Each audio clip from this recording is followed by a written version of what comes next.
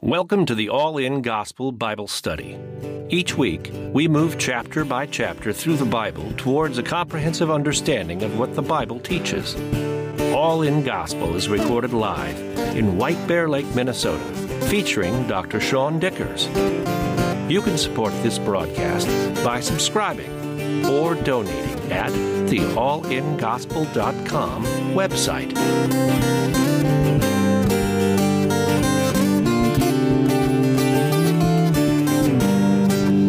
Amos chapter 6 is where we're at. Hard to find. Use your table of contents. It's hard to give you a page number. Y'all got different versions. Amos chapter 6, woe to you, which tells us we're off to a great night of woes. Woe to you who are at ease in Zion and trust in Mount Samaria, notable persons in the chief nation to whom the house of Israel comes. So we get a little bit of doom and gloom tonight. We'll try to do it with a good attitude. We'll embrace it. The warnings have been to Zion and Samaria here. Amos has been called out of Judah to the northern kingdom, but by throwing Zion in here, he's talking to all of Israel, both the south and the north kingdom. Samaria is the capital of the northern kingdom. This is a period of prosperity. We've covered that.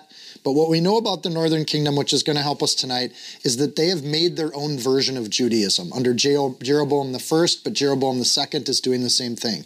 The sins of Jeroboam are what Amos is preaching against, which is people taking what God has ordered or ordained for worship and making it their own thing or doing it for convenience. They also have idol worship under Ahab. He introduced other idols into the country. So they have both. God did and still judges nations that do these things. He looks at their prosperity, and what the northern kingdom has done is they've put their faith in their sliver of time in which they have great prosperity in the northern kingdom. And Amos is saying that God hates this prosperity that you're abusing. You're not using the prosperity to help people. You're using it to help yourself. And we saw that in Amos chapter 1, 2, 3, 4, and 5. And these false idols are becoming their heart. They have had some time to get it right. And the warnings have gotten stronger and stronger and stronger, a la Amos chapter 2. So God's given them tons of warnings over 200 years that they're doing it the wrong way. And over 200 years, they have failed to listen. And God is coming to some judgment. And so these are the powerful elements that everything they see around them, their economy, their military, everything looks strong. Everything looks like the northern kingdom is doing great. And Assyria is not even named in here. So you get this idea that they're thrilled. The reason they have prosperity is not because Israel was awesome. It's because Assyria just beat up on Syria, and Syria was one of their chief antagonists. And in the fall of Syria, there's nobody right neighboring Israel to be troublesome or to be raiding their country. So those immediate raiders have had to deal with this rising power at this time. So to whom the house of Assyria comes, or is their territory greater than your territory? There's this idea as we go into this woe period or the things. Oh, actually, we'll get to that in a second. Woe to you who are at ease. Last chapter, in chapter 4, we saw the cows of Bashan, where Amos targeted the women, the wealthy women of the nation. Here, it's those who are at ease. He's talking to both men and women that are doing the same thing. So if you felt targeted as a female before, Amos is going to be giving fair woes to everybody, equal woes. And I use the cows of Bashan from chapter 4, verse 1, if you want to see where I got that. So what he's arguing here is this ease that they're feeling in verse 1 is a false ease. It's a false sense of rest, like everything's going well, but they're putting their rest in things that don't actually provide anything. Mount Samaria and notable persons, again, he's really addressing the wealthy class. Because chapter 1 and 2 came out, and then chapter 3 and 4, and then 5, we've had multiple prophecies from Amos that told the godly people to get the heck out of the country. So who he's talking to now are the people that chose not to leave. And so we see this sense of like, at this point, Amos is basically saying that they have a sin of presumption. They've turned their wisdom into the wisdom. And this is dangerous. As Charles Spurgeon says, not the calm of a soul at peace with God, but the ease of a madman who, because he's hidden his sin from his own eyes, thinks he can conceal it from God. That's what's going on in the northern kingdom. Like, you can't say it much better. Thanks, Charles. Self-indulgence, then, it becomes the major problem. Verse 2, go over to Kala and see, that's a Babylonian city. From there, go up to Hamath the Great, that's the Hittite capital.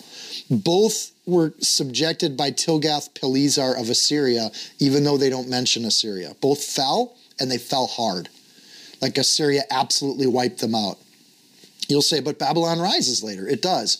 Under an Assyrian king that threw off the authority of his brother at the capital of Assyria. So the Babylonians are actually like a seeded group of people from the Assyrian Empire.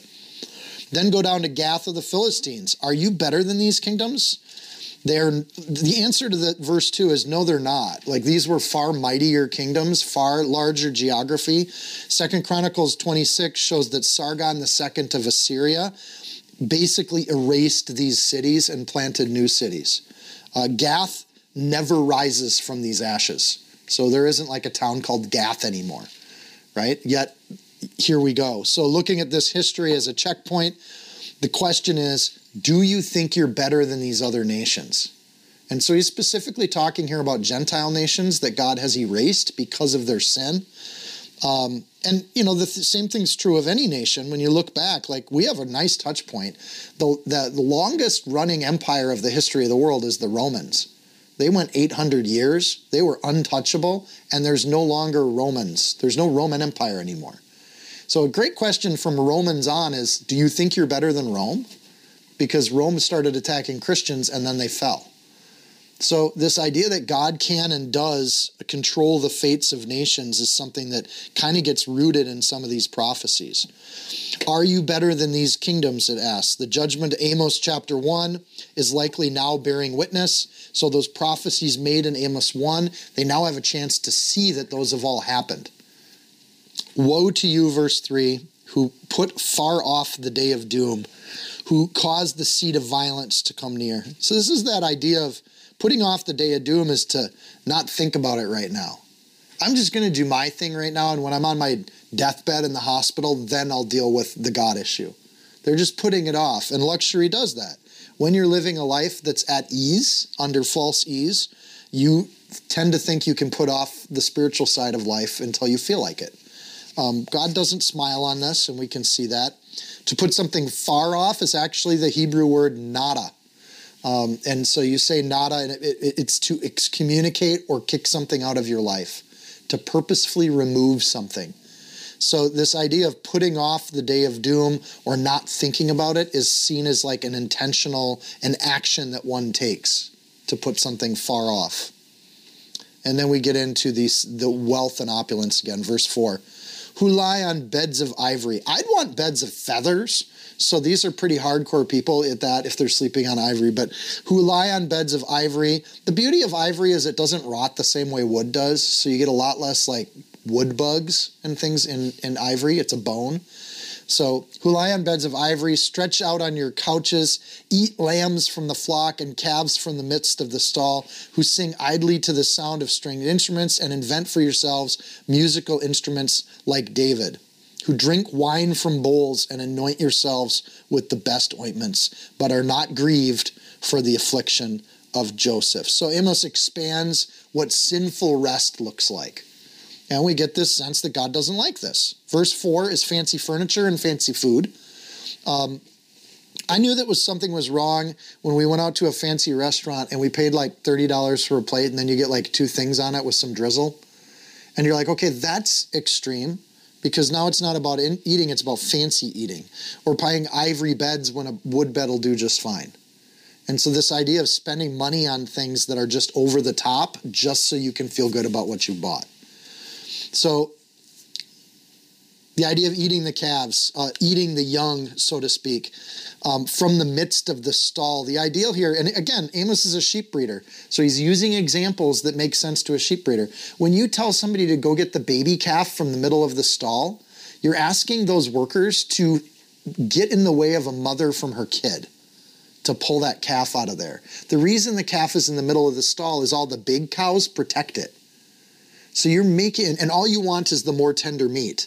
The other thing with eating a calf out of the stall is if you just wait a year, the meat quadruples. Quadruples. The meat, you get a lot more meat if you just wait a year. So you're eating the calf at the expense of a lot of other people eating food from that particular cow. It's wasteful. And so this idea of people having so much wealth and opulence that you would pull a calf from the middle of the stall must be nice. Verse 5 is about entertaining music. This is not worship music. So when it says like David, it's in the sense of that David was prolific. He wrote many songs. And you're doing the same thing. But they sing idly the sound of string instruments. Idly there is that you're not doing it for religious purposes. So instead of using music to worship God, you're just using music for its own sake. Eek! That's condemning when you look at an entire music industry that doesn't sing about God. Like, that's being seen here as something that it's not good. It's an indicator of a life at ease or a false ease. Verse 6 talks about bowls, mithrak. The only reference we've ever had to mithrak, those bowls, is for temple use. It's for worship. So the other idea is that when you're drinking wine from bowls, is that you're drinking extremely large amounts of wine. You're not drinking wine for the flavor or the fact that it's gone through a fermentation process that purifies the juice to get the bacteria out of it. You're drinking wine for the sake of getting drunk. You're drinking it out of bowls, right? So this is the idea that you're not just having a drink with dinner. You're going to an event where you're just drinking, right? And you look around and see that that's happened throughout human history. God doesn't like it. The point of those mithrak are for worship. It's for temple use. The anointing of self is the same idea. Verse 6, you anoint yourself with the best ointments. The idea here is that an anointing ointment has always in the scriptures been for religious use. You use it to consecrate the priesthood. You use it to anoint people with oil, which is an image of the Holy Spirit. But here they're putting expensive perfumes on themselves just because they like the smell.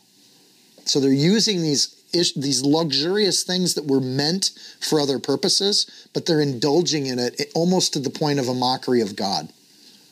So that is to say, an ointment would be expensive, and the point here is with the best ointments. In other words, if you stink, it's okay to wear deodorant. Like there's Christians that read that like this. But the word best in the Hebrew is over the top. You're spending a crazy amount of money on these fragrances. So difference between deodorant and say a bottle of perfume at the department store, right? One costs way more money with way less impact. Verse 7 addresses parties. Therefore, they shall now go captive as the first captives, all and those who recline at banquets shall be removed. So you've got this idea that the banquets are, again, God commands us to go to banquets. They're called feasts, but it's done in the name of God. And so we eat in a holy way. We feast and festival to remember what God's done. And God actually gives the Jewish people these periodic feasts where they're supposed to kill the fatted calf and share it and spread it, and people go home with food. But they're reclining at banquets. And so it's a very different kind of party that you're going to. It has nothing to do with God. It just has to do with entertaining yourself. So the idea here is that they're not grieved for the affliction that they cause, but you're not grieved for the affliction of Joseph. What does that mean? They're so hard-hearted and they're so calloused, they have no reaction to the burdens that all these luxuries cause to people. They just soak it up. They don't realize that when you are consuming beyond normal, reasonable consumption, that you're hurting people, that there's a luxury to that they're blind to. They're not grieved by the affliction of Joseph. Gusick says it this way, David Gusick, when God makes us prosperous, we have an absolute obligation to use what he gives us in a way that glorifies him, not in a way that pampers ourselves. So it's one thing to live comfortably, that God's provided for your needs. It's another thing to live with opulent luxury that makes other people's work harder for your benefit. Verse 7, or another way to say it is, live simply so others can simply live. And have an awareness of what the cost is to what you're doing. Verse 7, therefore they shall now go captive as the first of the captives, and those who recline at banquets shall be removed. If they didn't pack up from the last prophecy, Those who are left now have a choice. They can ignore Amos again and stick around for this. And a lot of them do. At this point, most people are completely ignoring Amos, that he's too extreme. He's out in left field. He doesn't know what he's talking about. Look around. Our military's strong. Our economy's strong. Everything's going great. What does this guy know? And he says we're all going to get carried away. Nonsense. And with verse 7, we're going to move into PG-13 here. Amos is getting a little bit vulgar. And this is, I think, kind of interesting. Amos is a sheep breeder. And he's not a bad one. We're going to see later, he also tends vineyards. So he has sheep in the lowlands and vineyards on the hillsides. This guy owns a lot of territory. He's got a lot of authority, but it's blue-collar authority. And he talks like a blue-collar guy. And this becomes extremely difficult to interpret. So what you've probably got in your Bible for gala sur gala, he used gala gala gala and one of the other things too. It's a word that has different meanings. To be uncovered, to be revealed, to be captive or held captive. It can be used in different ways, but here he's using it both ways. Therefore they shall now go captive as the first of the captives. All of that in the Hebrew is gala sur gala. Ton of words, right? So what the translator is trying to do is give us a sense of the meaning, which I think they did okay. But it's, I think, and also a PG version of what that is. So the word here is for gala is to be uncovered or naked, right? So in this idea, it would be therefore, verse 7, therefore uncovered becomes the first uncovered.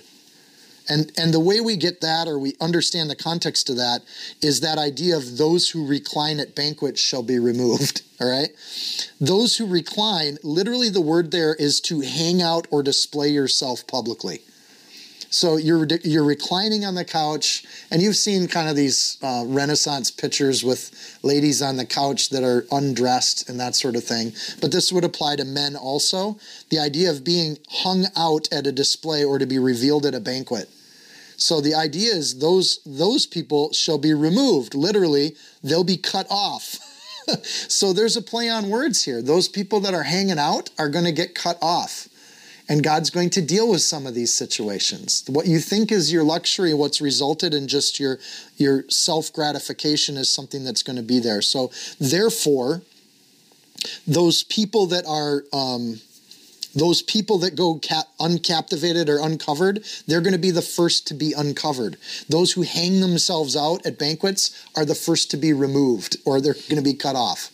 And so that you can, it's not even that concealed in the original Hebrew. It really is something that a sheep breeder would say. And it's meant to be memorized. It's catchy in the Hebrew. Gala sur gala. And you read things like that, and Amos is using his own experiences to try to explain to them what's coming. And that it's just. That you guys think you're on top of it, but you're really not. And then you get to verse 8. The Lord has sworn by himself. No greater thing that God can swear by. The Lord has sworn by himself, the Lord God of hosts says, I abhor the pride of Jacob and hate his palaces. Therefore I will deliver up the city and all that's in it. The idea that God abhors things and hates things is biblical. He hates sin. He hates arrogance. He hates the human idea that nose-tipping of self-importance. I know better than God. And I know better how to do things, and I can presume that I'm right because God hasn't stopped me yet. And God looks at that sort of thing, and we see in the Word of God, God hates the pride of Jacob and hates his palaces. This opulence and this kind of lifestyle is something God's not okay with. Verse 9, then it shall come to pass that if 10 men remain in one house, they shall die. Implying a kind of disease or plague or infection. And when the relative of the dead, the one who will burn the bodies, picks up the bodies to take them out of the house, he will say to the one inside the house, are there any more with you? And then someone will say, none. And he will say, hold your tongue. We dare not mention the name of the Lord. For behold, the Lord gives a command, and he will break the great house into bits and the little house into pieces. So there's going to be a tragedy that's coming, so much so that if there's somebody still alive in a house, they're going to say, don't mention the Lord because we don't want to draw his attention, right? That's how complete this destruction will be. The fear of the Lord will be renewed amongst the survivors. This implies that there may be survivors, right? So Proverbs 15:3, the fear of the Lord is the instruction of wisdom, and before honor is humility. God's going to humble them. You guys are hanging out at your banquets? Well, God's going to humble that. He's going to cut that off. And the reality is, in a short amount of time, there are certain realities that will bring Israel humility one way or the other. And God knows where they were all hauled off to. 1 Peter 5:5, likewise, you younger people, submit yourself to your elders. Yes, all of you, be submissive to one another. Be clothed with humility. For God resists the proud, but gives grace to the humble. Same idea, even the same idea that like covering yourself up with humility is kind of like getting dressed in the morning, because nobody wants to see you hanging out like that. So that idea of arrogance being kind of an unnatural display or a sinful display of self is a consistent idea between the Old and the New Testament. The idea of burning the bodies, that's not a Jewish way to deal with the dead. The only time the Jewish people would burn bodies was in mass death, the end of a battle, or in mutilation of the bodies. So the fact that they're burning bodies in this example shows the completeness of the destruction that's coming. The using the Lord's name in vain is one of the 10 Commandments. So this idea that they don't want to use the Lord's name in vain, like hold your tongue, don't say it. Definitely guarding of the tongue. Psalm 39:1. I will guard my ways lest I sin with my tongue. I will restrain my mouth with the muzzle. There's a biblical idea here that I think that verses 10 and 11 really give us, and that is, in humility, one of the first things to get controlled is our mouth and what we say with our mouth. And Amos is saying, like, you guys are going to be so humbled, you'll start watching your tongue. You won't say things that are foolish or arrogant or mocking of God anymore. So that idea of letting your words be few, and the words that do come out of your mouth are encouraging and glorifying to God. It sounds really easy, but it's hard to do. The tongue is the hardest thing to control. I don't know how many times in my life I've said things, and while I'm saying it, I'm thinking, why am I saying this? And you learn as you get older to control your tongue, to know what you're saying, understand the impact of it. Once it's out, you can't take it back. For behold, verse 11 says, for behold. I want to just point that out every time. God's asking for them to look at what has happened. Right? You didn't believe it before it happened, but the reason for prophecy is when devastation does hit, they're supposed to look back to God. They're supposed to behold what happens. And the evidence of God's grace is both through the miracles of salvation, but also the supernatural miracles of devastation. And that both of those are things that bring glory to God, one way or the other. But Amos is asking them he's telling them so that they can see and understand when it all comes true. God actually was in all of this. God caused these things to happen, not because he hates the Israelites, but because he loves them and he wants them to repent. Verse 12 says, do horses run on rocks? Does one plow there with oxen? Yet you've turned justice into gall and the fruit of righteousness into wormwood. Horses, when you run them on rocks, will snap their leg. It's just a matter of time. And so they don't like to run on hard rocks. You don't do that. Plowing is the same. When you're plowing in the rocks, you're putting way too much energy into plowing, and it's actually hard on the oxen. Like, you're not thinking of the work that it takes to do it. So common sense and wisdom says, even for our beasts, we have basic respect of where we're going to expend their energies and their toil. We're not going to run horses on rocks. We're not going to plow fields with rocks. So that idea that labor should be carried out in a space where there's a benefit. But he compares that to justice and righteousness. That when a country or a people become this sinful, it turns things like justice and righteousness into stuff that just doesn't sit well with people at all. So instead of just looking for justice, we try to add adjectives to it. We need this kind of justice. We need social justice. We need this kind of justice, because actual justice isn't something people even believe in anymore, because the systems become so corrupt. So it becomes bitter. Justice turned into gall. What is gall? Gall's the flavor after you're done vomiting, because your stomach acids have come up and finished pushing that food out. So it's that kind of odd feeling, or when you get to the point where you're dry heaving, it's not pleasant, and our entire system is meant to not like that flavor. And that flavor is supposed to stick there because if we ate the wrong kind of food and we had to vomit it, the brain needs to remember not to eat that food again. So the smell of gall is meant to set off cognitive delivery systems to help humans avoid foods they shouldn't be eating. So that's gall. You've turned justice into the dry heaving of society. That we're so sick from the process of these corrupt courts because we know they're just run by the rich people that you want nothing to do with the court system. You'll have entire groups of people that have been mistreated by the courts actually hating the justice system.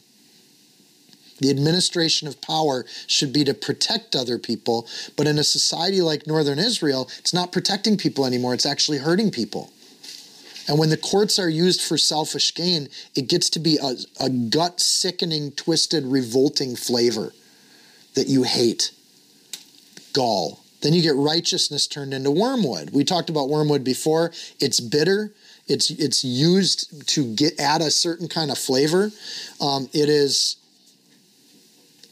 selfishness when put into a church environment is self-righteousness. This idea that we're right and we're good and we're doing good enough, right? And when you bring that into the religious practices of a nation, it becomes bitter, or people walk away from those churches because they see hypocrisy through and through. Wormwood is a plant that has these kind of spiky little leaves. You look at a church where when you walk in and all you see are spiky little leaves and there's a flavor there that's wormwood, it just makes the whole thing seem like I want to be there. I don't know how many people I've talked to today that say, I believe in God, but I don't do church because I've had bad experiences with churches. When self-righteousness infiltrates the church environment, it becomes a place that instead of being good and holy and nurturing for the soul, becomes a place where it's just wormwood. It's just bitter. It just turns people off. Which is why I often say, if you don't want to go all in for Christ, stop faking it and help us to build a better name for Christ. Because that halfway thing just becomes wormwood for people. It's also a warning. If you're going to be righteousness according to God's plan, not according to your plan.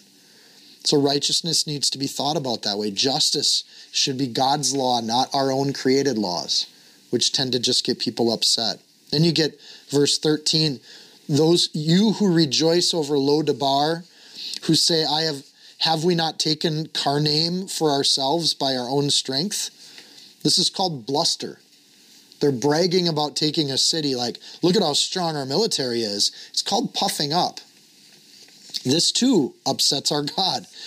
Proverbs 16:18, pride goeth before destruction, and a haughty spirit goes before the fall. We often shorten that to pride goes before the fall.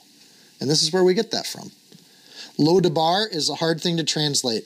Literally in the Hebrew, Lo-Debar is two different uses of the word nothing.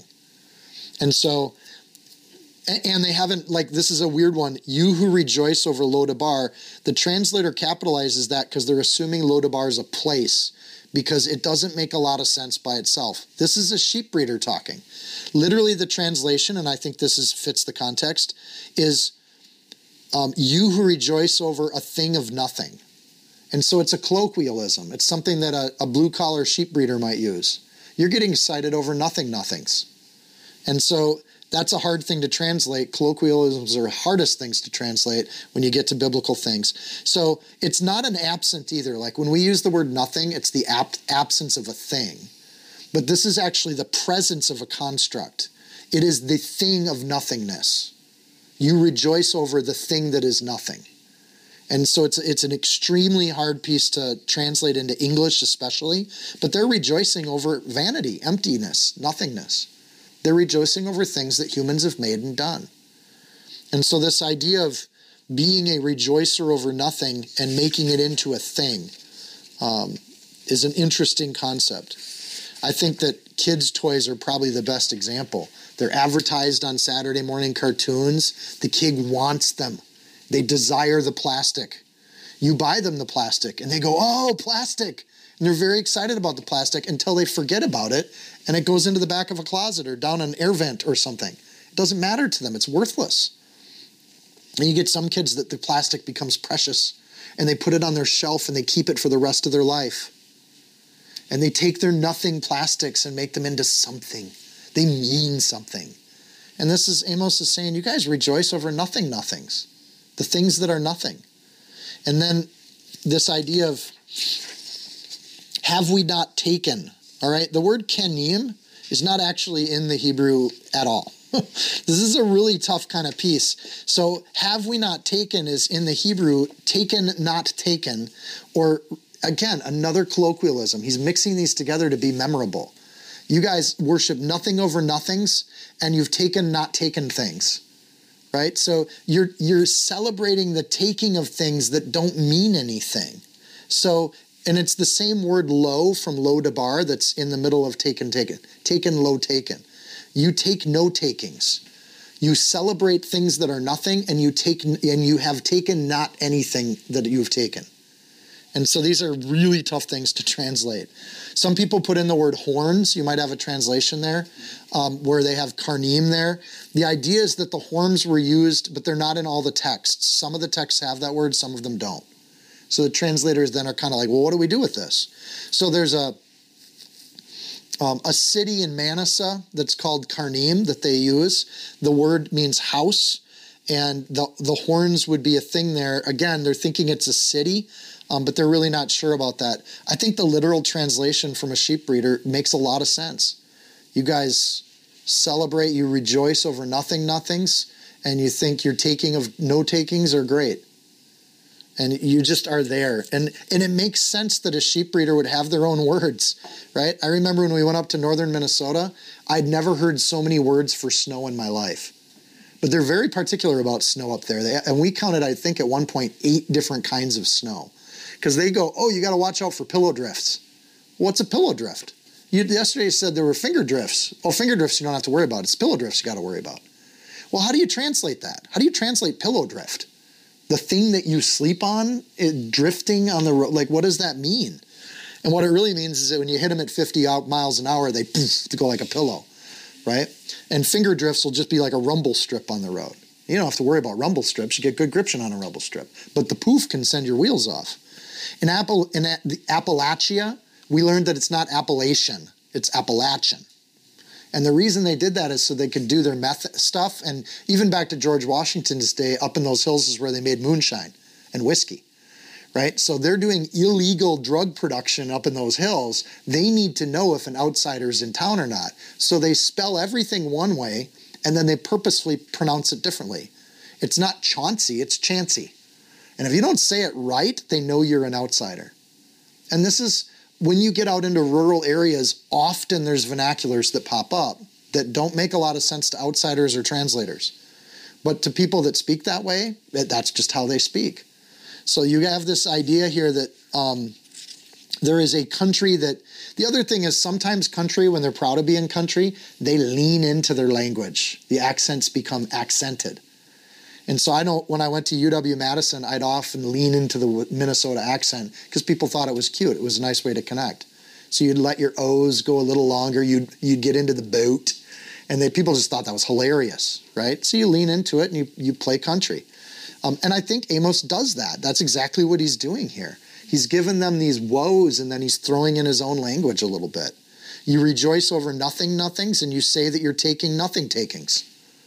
And it's like, yes, that's weird to translate, but it also makes a lot of sense. You think you have power, and you don't. By their own strength, they're bragging about nothing. This is like a 3-year-old getting to not wear diapers anymore, and they say, I'm a big boy now. And as a parent, you're like, yes, you're a big boy. But they're not really a big boy. They haven't really done anything of consequence to brag about. They're just little kids bragging about, they're puffing themselves up. As a country, heck, as a person, what do we have to do to get out of shape? Nothing. You get out of shape by doing nothing. What do you need to do to become intellectually dull? Nothing. Just let it happen over time. You know, what do you need to do to spiritually get dull? Nothing. It works in all contexts. So if you want to be spiritually unawake and unaware, then don't do anything for your spirit. Just go to your banquets and hang out there and see what happens. There is a time though when you put that off for so long that can become detrimental to your life. to get ourselves healthy in all different ways, we have to tend to that thing. We have to wake up, make decisions, and take action. That's how you get physically stronger, mentally stronger, emotionally stronger, and spiritually stronger. And I think one of the big things Amos is doing here is he's telling these people, you guys have gotten really dull in your opulence and in your wealth, and you're forgetting what matters in life. Verse 14 ends the chapter, but look, but behold, I will raise up a nation against you, O house of Israel, says the Lord God of hosts, and they will afflict you from the entrance of Hamath to the valley of Arabah. Again, a common theme. He wants them to see it because at this point he's talking to the people that haven't left. They're not going anywhere. You've got 100% of this population hearing this message now that have not listened to Amos in the past. Yet God wants them and is interested in seeing how they react to these things when they do happen. Will you see that Amos predicted these things and therefore God is active in history? It says they will afflict you there. The word for afflict is unique. It means to squeeze or to press. The Lord will press you. It's a primitive root word, so it can be used in all senses and all ways. He's going to press you physically, emotionally, militarily, economically, spiritually. You will be pressed. And the same word is used when a person is pushed outside, 2 Kings 6, when they're kicked out or driven out of their situation. You are living in opulence, you will be kicked out of that situation. And it'll come quick. Israel had a policy to erase national identity, and we've talked about this. They took groups of people and they sent them all over their empire so that the culture would die, and they'd become like whatever city they placed them in. So this idea that God's going to melt, or God's going to allow the northern kingdom's false religion to just be melted away, is something that he wants them to know what he's doing so that they come back to him in heart and mind. And in doing this, with Hosea and Micah saying the same prophecies, he's sent to them more than 2 witnesses to testify that this is going to happen, this is going to happen. Hamath and the valley of Arabah.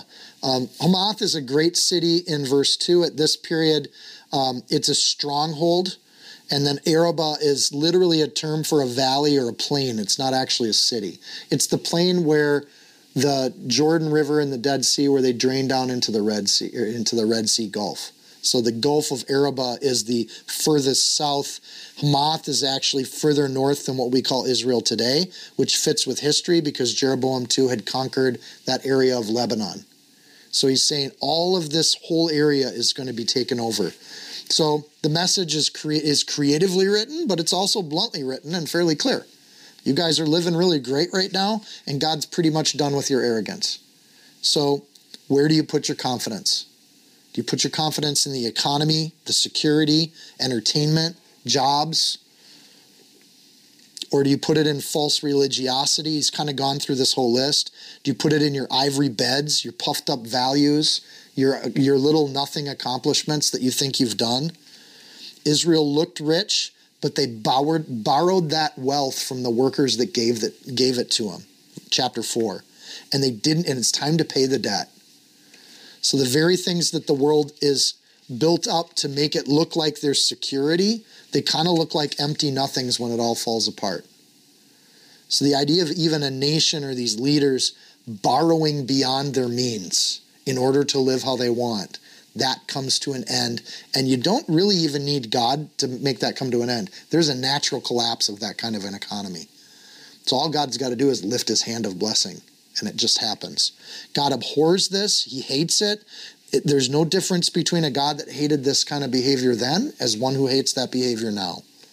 God has a certain timer on this kind of behavior.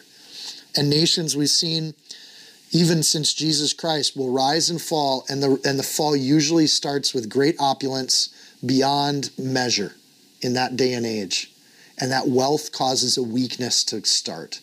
And it's a weakness of ease and opulence. So we trust in the Lord. One way or the other, he's going to figure that out, and he's going to sort that out. So then you get to Amos chapter 7. The word thus is there, but it actually is, Amos chapter 7 is like a new prophecy.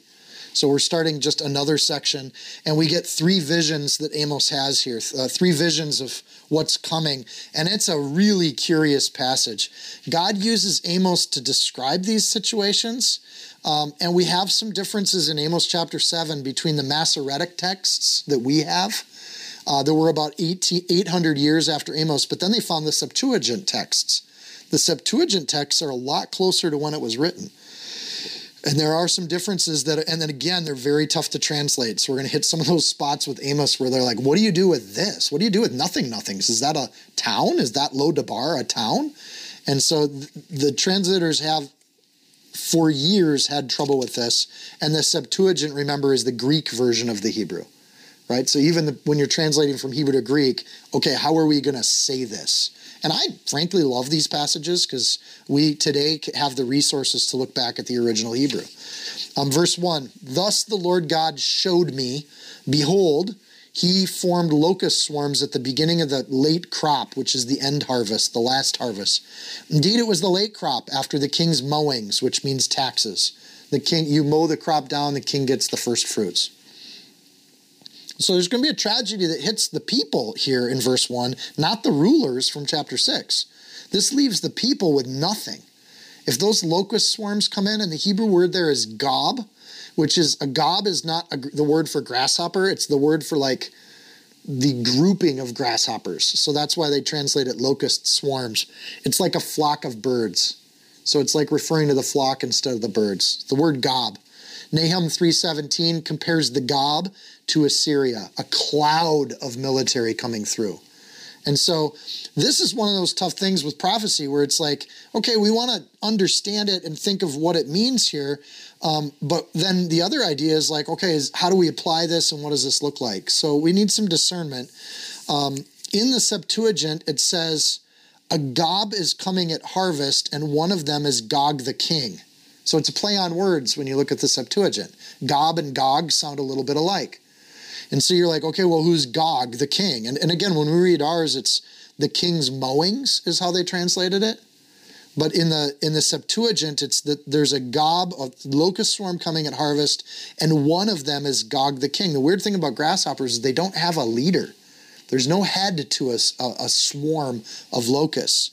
So Ezekiel 38 and 39, if you write that next to your Bible, you can go read those two chapters where they make great use of this image and this reference to Gog or Gob, which is a play on words.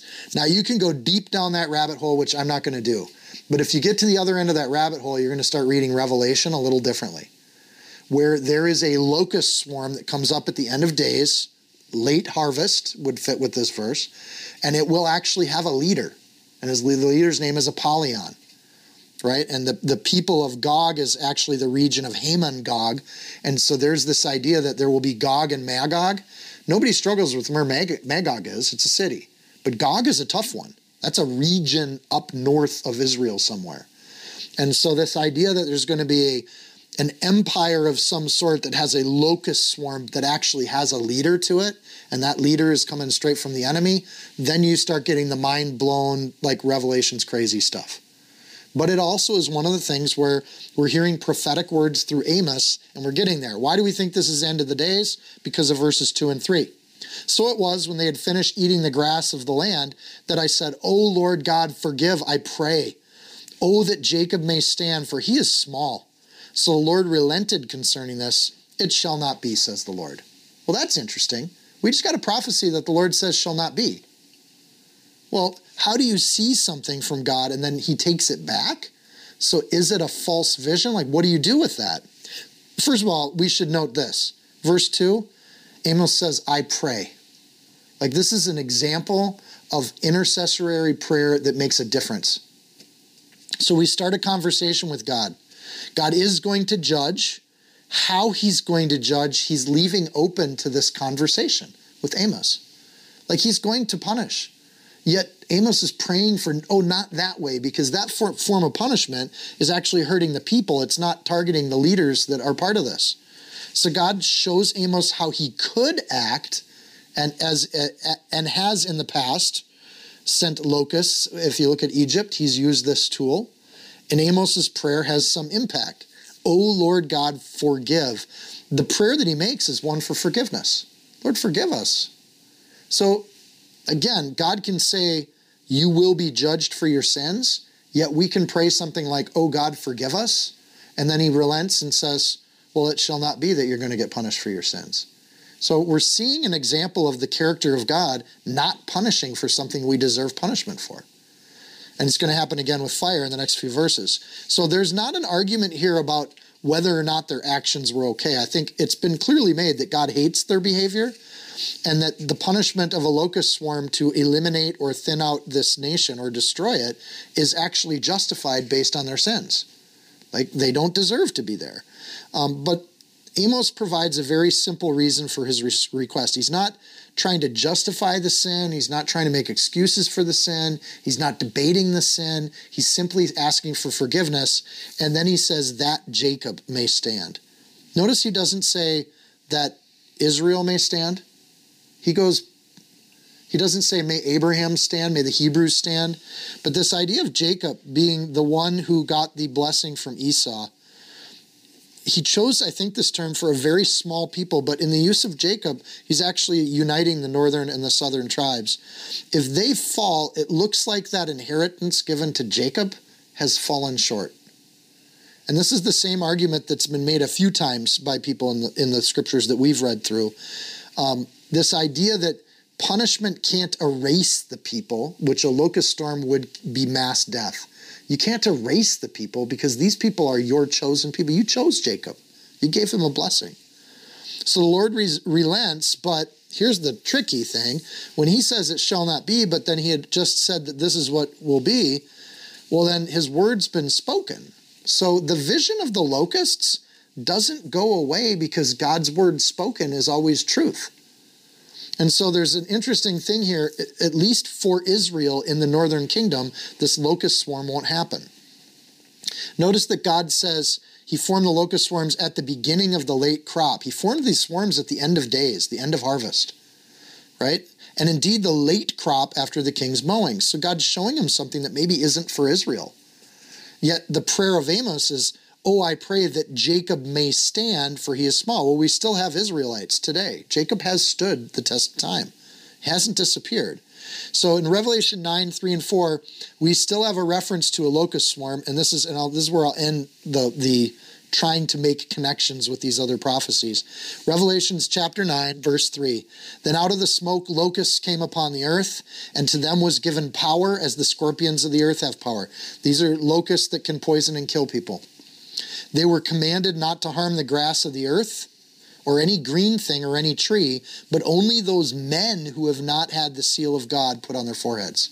There will be a thing at the end of days where there are these not grasshopper locusts that have an appetite for humans. Like, this is horror movie stuff, right? And they're going to go after humans like a swarm of locusts goes after a crop, leaving nothing behind. This is not normal. And there's no claim in the Bible that it is normal. The whole claim of the Bible is that that is supernatural. This is act of God stuff. Proverbs 30:27. The locusts are an image of this idea.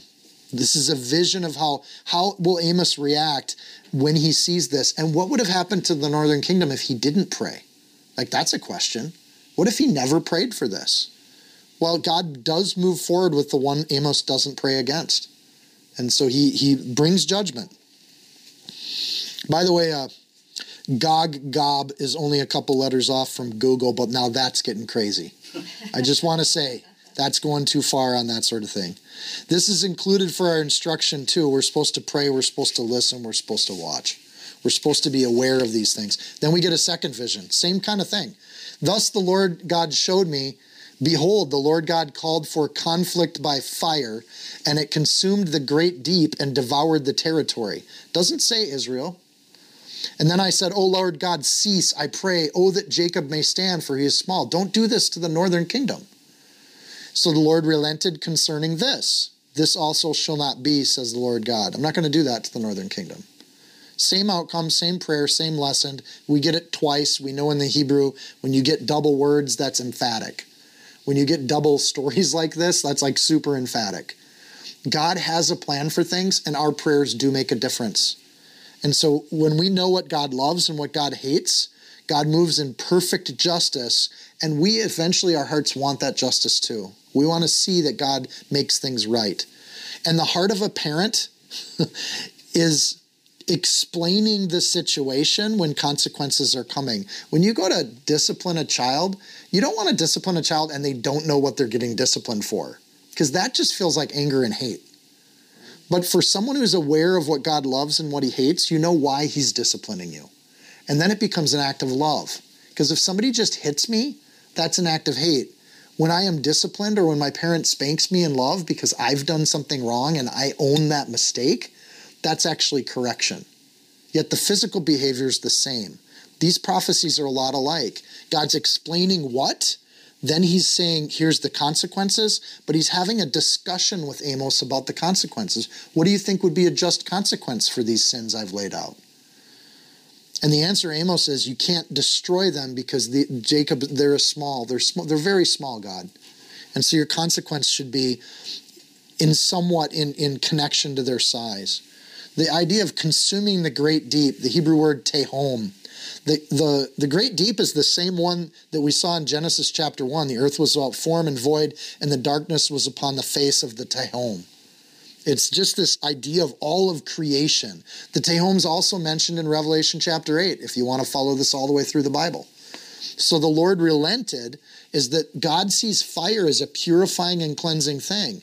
It's why we do burnt offerings for sin. We burn them up. So you see this consequence. And then God presents this option as a fair and just option for a sinful people. Burning them with fire is one way to take care of this. And it cleanses things and it takes care of them. Those that are remaining in the northern kingdom are completely defiant against God's word and God's law. And God's saying to Amos, this is a fair consequence for what they've done. I can just eliminate them. Not only, he's not like making this up, he actually did this to Sodom and Gomorrah. So again, like with the locusts in Egypt, it's a consequence God's already used in the history of the world. So Amos knows God can do this. It's not a question of creative punishment. It's using the same tools. He relents as a response to Amos, which shows you the power of prayer from a single righteous guy. One righteous person, that power of prayer avails much. And Amos is just doing that. Not that, Lord. You can't just burn them up. Intercessory prayer. We see a history of this throughout the Bible, and I think of these first 6 verses, this is the most powerful part of this chapter. God actually invites us to pray and intercede for things that are coming. That if we know God hates certain things, then we pray for those things. Please protect our country. Please protect my family. Please guard my church. We're small. And that smallness is a way to humble ourselves. So Amos steps in and does that, and God relents. Abraham prayed for Sodom and Gomorrah. Remember this in Genesis 18? And God's like, Sodom, that town's got to go. I'm done with them. They're going to take this planet down a bad path. They need to be destroyed. And Abraham is like, he came near and said, would you also destroy the righteous with the wicked? God, you're going to just kill righteous people right alongside wicked people? That's the kind of God I serve? Then in verse 32, he said, let not the Lord be angry, because he's asked him a few times now. I'll speak once more. Suppose 10 should be found there. What if there's 10 righteous people in the city? Would you then spare them? And God said, I will not destroy it for the sake of 10. This is why we know the northern kingdom of Israel, when God's laying out these consequences, there's not 10 righteous people left in the northern kingdom of Israel. Because God doesn't kill the righteous in the same way that he deals with the unrighteous. So there's a consequence coming, and God has aptly pulled his people out of the northern kingdom. And then you get Moses, Numbers 21. The Israelites themselves were being punished for their sins, and Moses puts up a bronze serpent, and anybody who looks at the serpent will be saved, and everybody else is going to get bitten by snakes and killed. Well, God hasn't presented a snake consequence to Amos, but the idea of Moses going in and interceding for the people, we know God doesn't carelessly give out judgment. We know God provides a way of escape.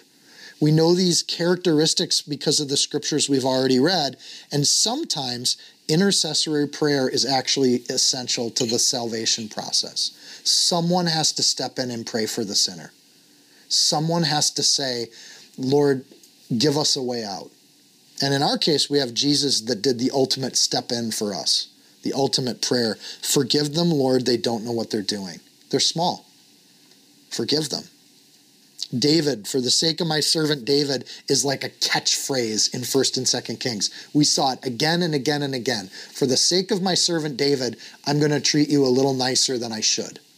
I'm going to give some mercy and I'm going to give some grace because I love David. Think of the impact David had even after he was dead when it comes to God keeping his promises throughout generations.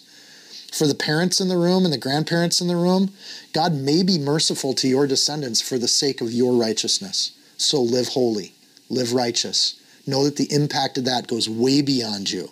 So again, we see Amos seeing a true thing from God, but it's not going to be acted out on the northern kingdom. It still becomes part of the prophetic library, right? So then you get the plumb line vision. Number 3, verse 7. Thus he showed me, behold, the Lord stood on a wall and made with a plumb line and with a plumb line in his hand. And the Lord said to me, Amos, what do you see? And I said, I see a plumb line.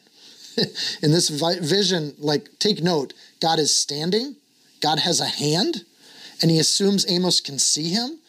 In this vision, God's incarnate as a human being. Who do we call that? We would call that a Christophany. The incarnate form of God is Christ. So he has a plumb line. That word there is anak. It's the only use in the entire Bible. And it's used twice, anak, which the best we can do with the Hebrew there is anak means lead. So it's a lead, or a lead of lead. But what a plumb line would be is a big hunk of lead, and you'd tie it to the end of a string, and you'd drop it, and you'll hold the top of the string. What this does is it gives you a perfect line from the center of the earth pointing out away from the earth, which we would call straight. But it gives you a line that's consistent with gravity. So if you want to build something and you want it to be straight up and down, you really want it to go straight from the core of the earth outward, so the gravitation on it is equal. It could be that this word anak is from a very similar word in the Arabic and the Syriac, which is translated as tin. So tin, a tin thing. And again, this is where prophecy, I think, gets layered and interesting.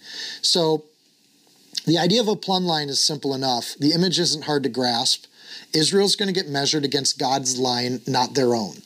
So here's a wall built by human beings, and here's an actual plumb line. One has gravity, an unseen force that dictates what the line is. But with building of a wall, in the ancient world, all the walls we've dug up archaeologically are built at an angle, and they're tipped inward. So including all the way back to Jericho. The walls weren't straight up and down like a medieval castle. They were tipped inward and backfilled with dirt.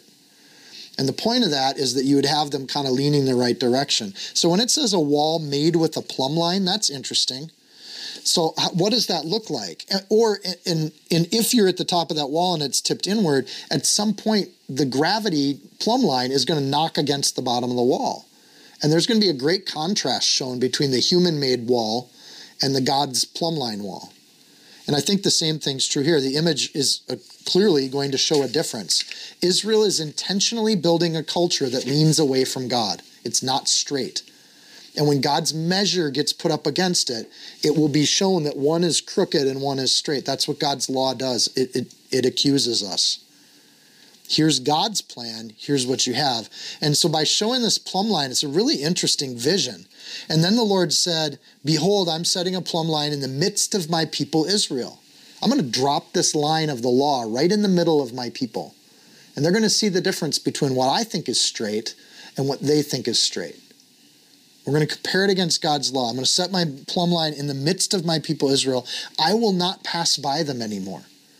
I'm going to leave them the law, and then I'm not going to be there directly anymore. I'm going to step back. But they'll still have a plumb line. The high places of Isaac shall be desolate, and the sanctuaries of Israel shall be laid waste. I will rise with the sword against the house of Jeroboam.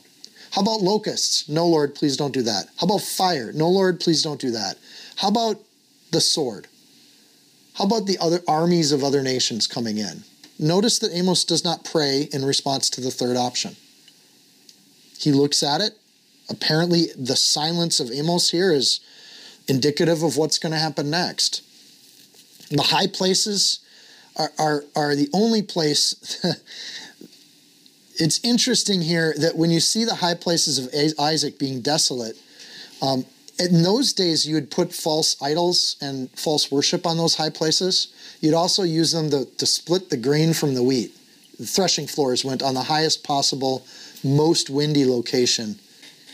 There's this idea that, and this is kind of a thing, that the only period of time where the high places are actually desolate is like today. We don't build buildings on the top of hills in Israel. Like the top of hills are generally desolate. They're empty places. They're not being used for false worship anymore. So as you look back over time, like some of this is true. For Amos, there's a standard and a measure, and that's a simple and true plumb line. And it's going to get used. But you also have this idea of a line being drawn. So I'm going to go down another rabbit hole that is a popular prophetic, people that get into prophecy get into this. Again, I'm going to say it cautiously because I don't know. They'll take the word plumb line, a knock, and they'll say, well, that has to do with tin. Where did they get tin in the ancient world? They got it from Tarshish. Where was Tarshish? We don't know. Where did the Phoenicians get their tin from? Well, we know the Phoenicians got tin from the tin mines of the British Isles. And so, again, you got to take a few steps here. So the idea that the British Isles, the providers of tea, would draw a line somewhere in Israel, well, has that ever happened in history? Yeah, actually it did, 1948. The British people drew the line of where they were going to have a nation again. And so people look at this and say, well, that's interesting. That maybe is what's going on here. For me, when you got to take 3-4 steps like that in prophecy, I think that's a little too mystical for my God. God's a little more like a sheep breeder and just says it like it is, usually. So when we see prophecies with Christ be fulfilled, you generally have to take one step. Oh, that's actual, not metaphorical. Or, oh, no, that's metaphorical, not actual.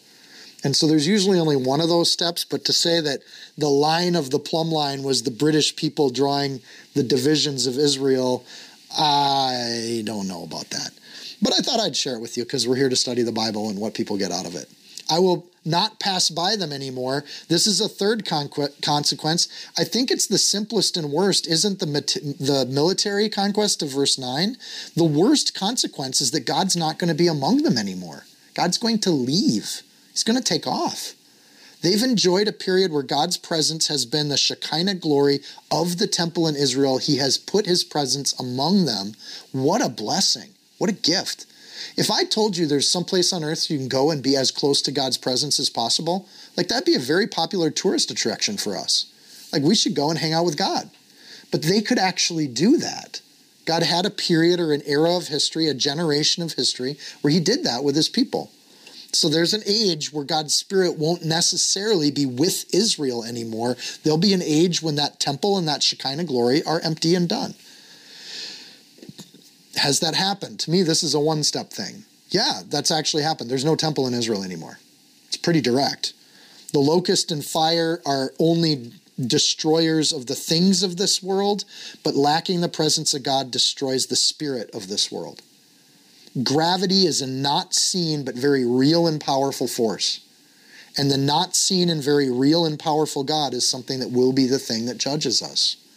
God is not being here, opens up all the human evil and satanic stuff that can happen when God isn't there to protect.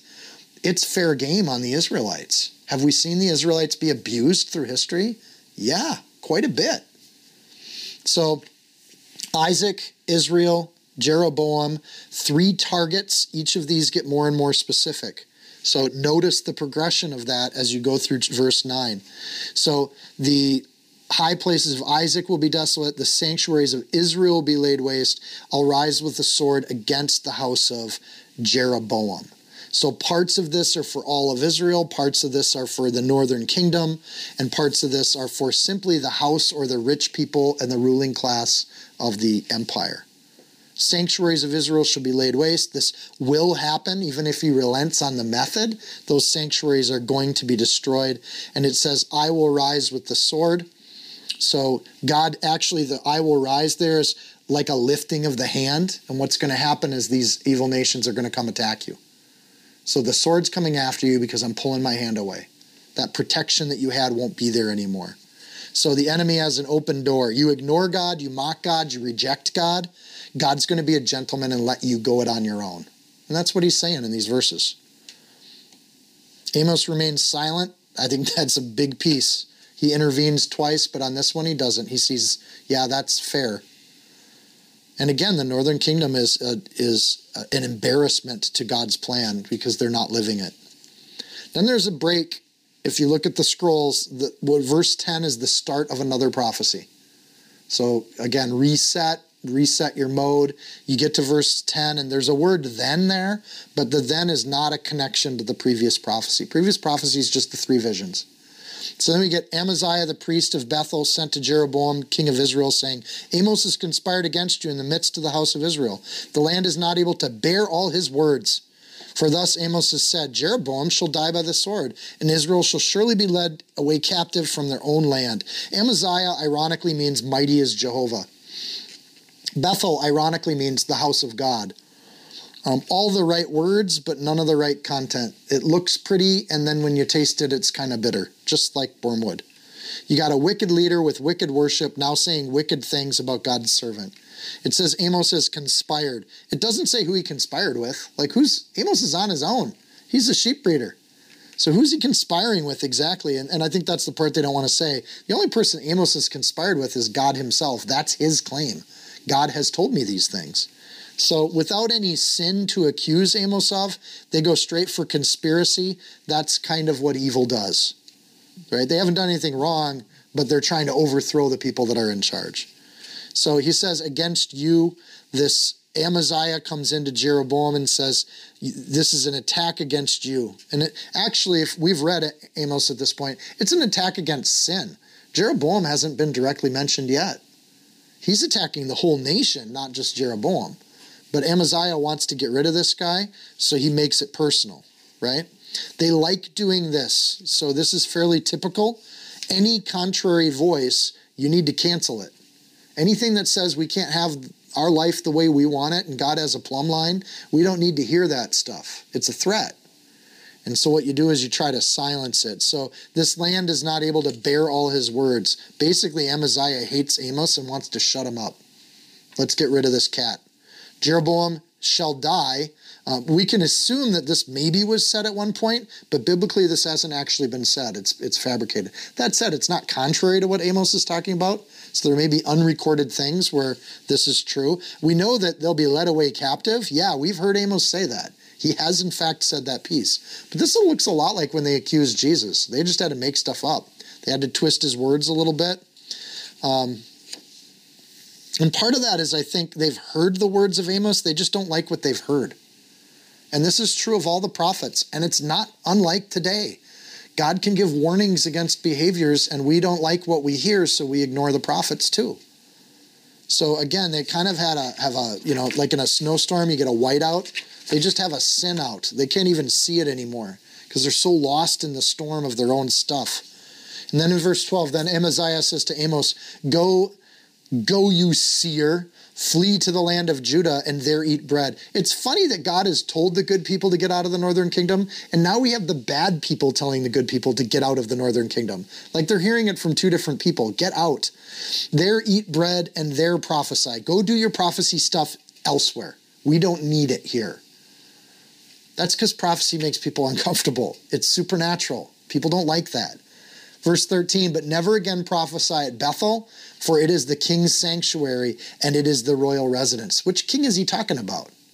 The king Jeroboam or the king Lord God Almighty? So again, there's an arrogance here that Amos has already spoke against, so we don't need to dig into it. The fact that it's the royal residence is like, you can't prophesy here because here is where our earthly authority is. You're going right after our nation. Like nations are more important than God. And so that's, again, there's so much twisted. And then flee to the land of Judah. Why would Amos need to run? Is this like a death threat? Like, is he threatening Amos's life here? And I think when somebody accidentally slips out a word like flee, that's absolutely what this is. Amaziah wants Amos dead or gone, one of the two. So flee, putting human authority above God's authority. This is the sin they've been accused of, and now they're exercising it with Amos. That place. This is the king's sanctuary. This is the place where the king feels comfortable. This is our safe space. This is the place where we don't get accused of any sin ever because we like our sin. This is the place we have these big parties where we lay out on our sofas. And we don't need you telling us what we're doing is wrong. And so that idea of the sanctuary being a justification not to listen to God, again, just an example of how the enemy, I think, twists the mind. Any discomfort on our part is a reason for somebody else to stop preaching the gospel to us. And that's a dangerous place to be. Like, if it makes me uncomfortable, I should maybe listen versus ignore and get rid of the speaker. So then Amos answers, a good answer of a sheep breeder. Amos answers and says to Amaziah, I was no prophet, nor was I the son of a prophet. I was a sheep breeder and a tender of sycamore fruit. So again, it's not that he's a shepherd, it's a different word. He was a breeder of sheep. He was a successful businessman. Then the Lord took me and I followed the flock. And the Lord said to me, go prophesy to my people Israel. Now therefore, hear the word of the Lord. You say, don't prophesy against Israel, and do not spout against the house of Asa. You think I'm a nuisance and a threat? Buddy, you have no idea how irrelevant I am. This is a great answer. You think I'm conspiring against the king? I'm a sheep breeder. Look at who you're threatened by. What is it about what I'm saying? What is it about me that's so threatening to you? Right? And just this, basically, I'm not here for me, buddy. I don't want to be telling these things to Jeroboam and you. I didn't ask for this. I was happily taking care of my sheep. The Lord took me as I followed the flock. I was happily moving with my sheep, doing my thing, going through life, working hard, and then the Lord took me out of that situation.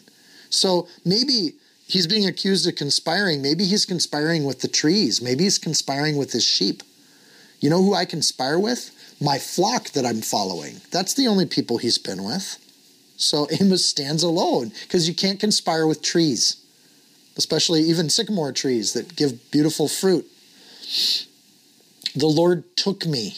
God is his conspiracy party. His answer is simple. You're accusing me of all this nonsense, but I'm telling you, I'm here to speak on behalf of God. Listen to it or don't. It's up to you. He would rather be tending his sycamores than doing this work. The honesty of the Bible makes me happy. Because who wants to be in this situation with unrighteous people? Who wants to bicker with these people? And the idea is sometimes God calls people to do that. And sometimes people have to take a stand, even when it's not wanted. Go prophesy. God's authority is what sent Amos there. It was God that said to go prophesy. It's not Amos puffing himself up. He's not trying to make more clicks on his website here. That's not what Amos is up to. He's there because God told him to be there. Hear the word of the Lord, not the word of Amos. And so I like the fact that his response is to give him another prophecy. And then the spouting word there, and again, an odd word to translate. It means to ooze or drip or fall in drops. You ever try to go to sleep when you can hear a dripping faucet nearby? And he's like, yeah, I have. You hear the one drop and you're like, shoot, the faucet's dripping. I got to try to get to sleep before the next one goes. That's what Amos was doing. And that's why we have all these short prophecies from Amos. We've had 3 or 4 of them now. Okay, finally, Amos is shut up. But right when you're about to fall asleep into your ease, there's another spout of Amos to remind you are off track. And so this prophecy is dripping like a faucet, we would say. Amos is an annoying little noise in their world where they'd prefer to be blind to it and put it off the day of doom. Amos uses simple, direct terms, and God is heard. And Amos is so unique from the other prophets. God uses unique people to have a slightly different flavor, but the same spirit. And Amos is the spirit of a dripping faucet in their ears. In Amaziah, we have an individual that makes himself into the target of God because he picks the fight. Okay, good luck.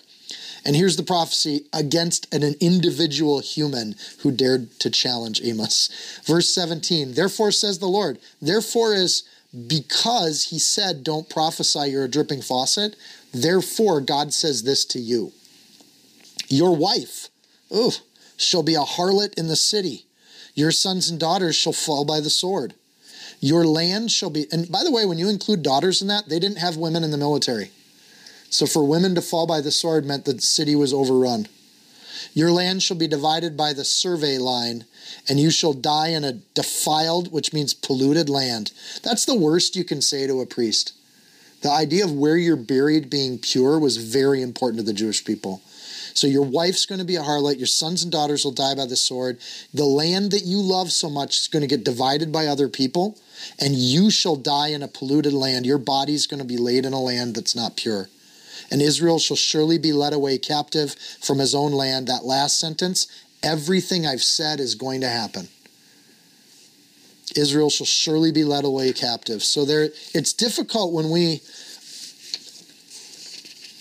are saying God's word and other people think less of us because of it. I think that's hard. I don't want people to, I want to get along with people. I really like people. So when you're saying, well, God says this, and I'm going to live by that, and people get upset by that sort of thing, that's super hard for us. Most of the time, I think sometimes that can turn into a sin where we don't talk about God because we're scared of what people will think of us. Well, Amos knows what this guy thinks of him. This guy actually told him to leave, get out of here. And Amos not only doesn't leave upon his command, he actually redoubles down on his prophecy, right? So Amos boldly speaks God's word in obedience to God and ignoring the earthly authority that just told him to get out of the country. He's been excommunicated from the fake church, but it doesn't mean God's abandoned him. He's being asked to leave, or Amaziah brought it to Jeroboam. He's being like saying, your passport has expired, get out of our country. And Amos is just, I think, getting in a last word before he does. He confirms the truth regardless of the pressure. That's difficult.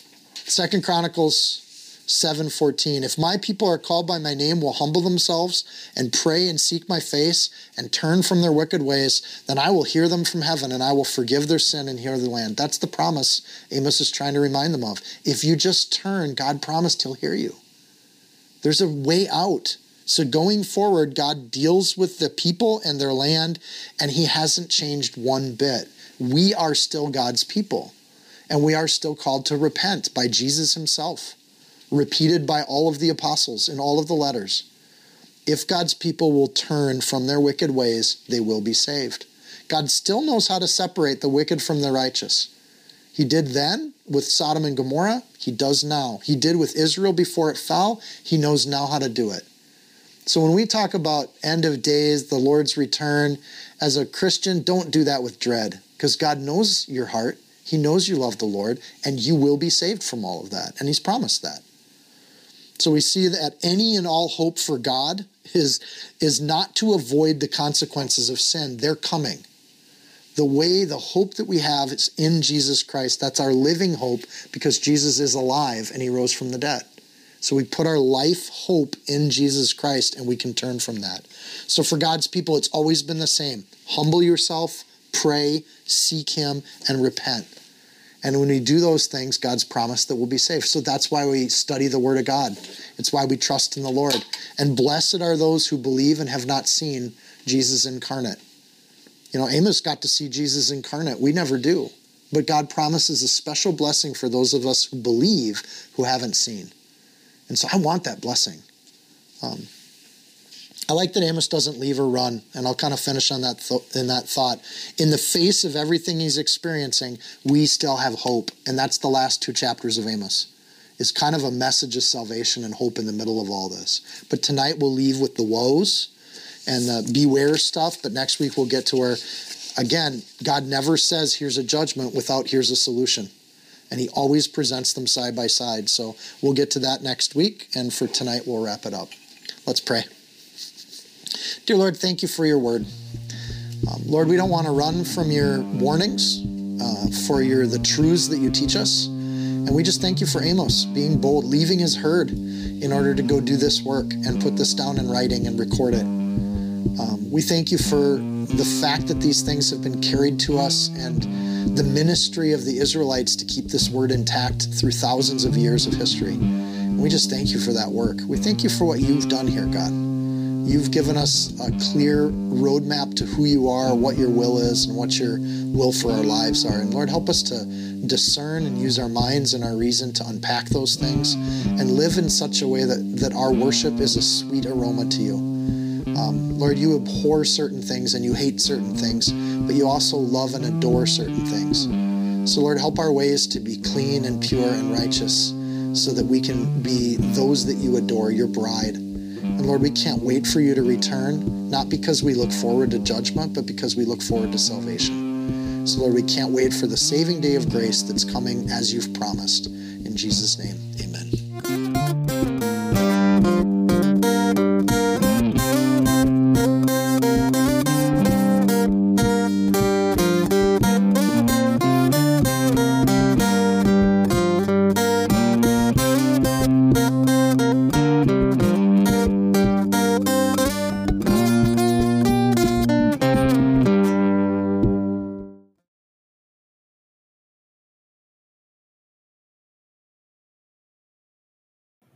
If you found this teaching helpful, insightful, you can support this podcast by sharing it with a friend. Screenshot it, tag it, post it on your social media.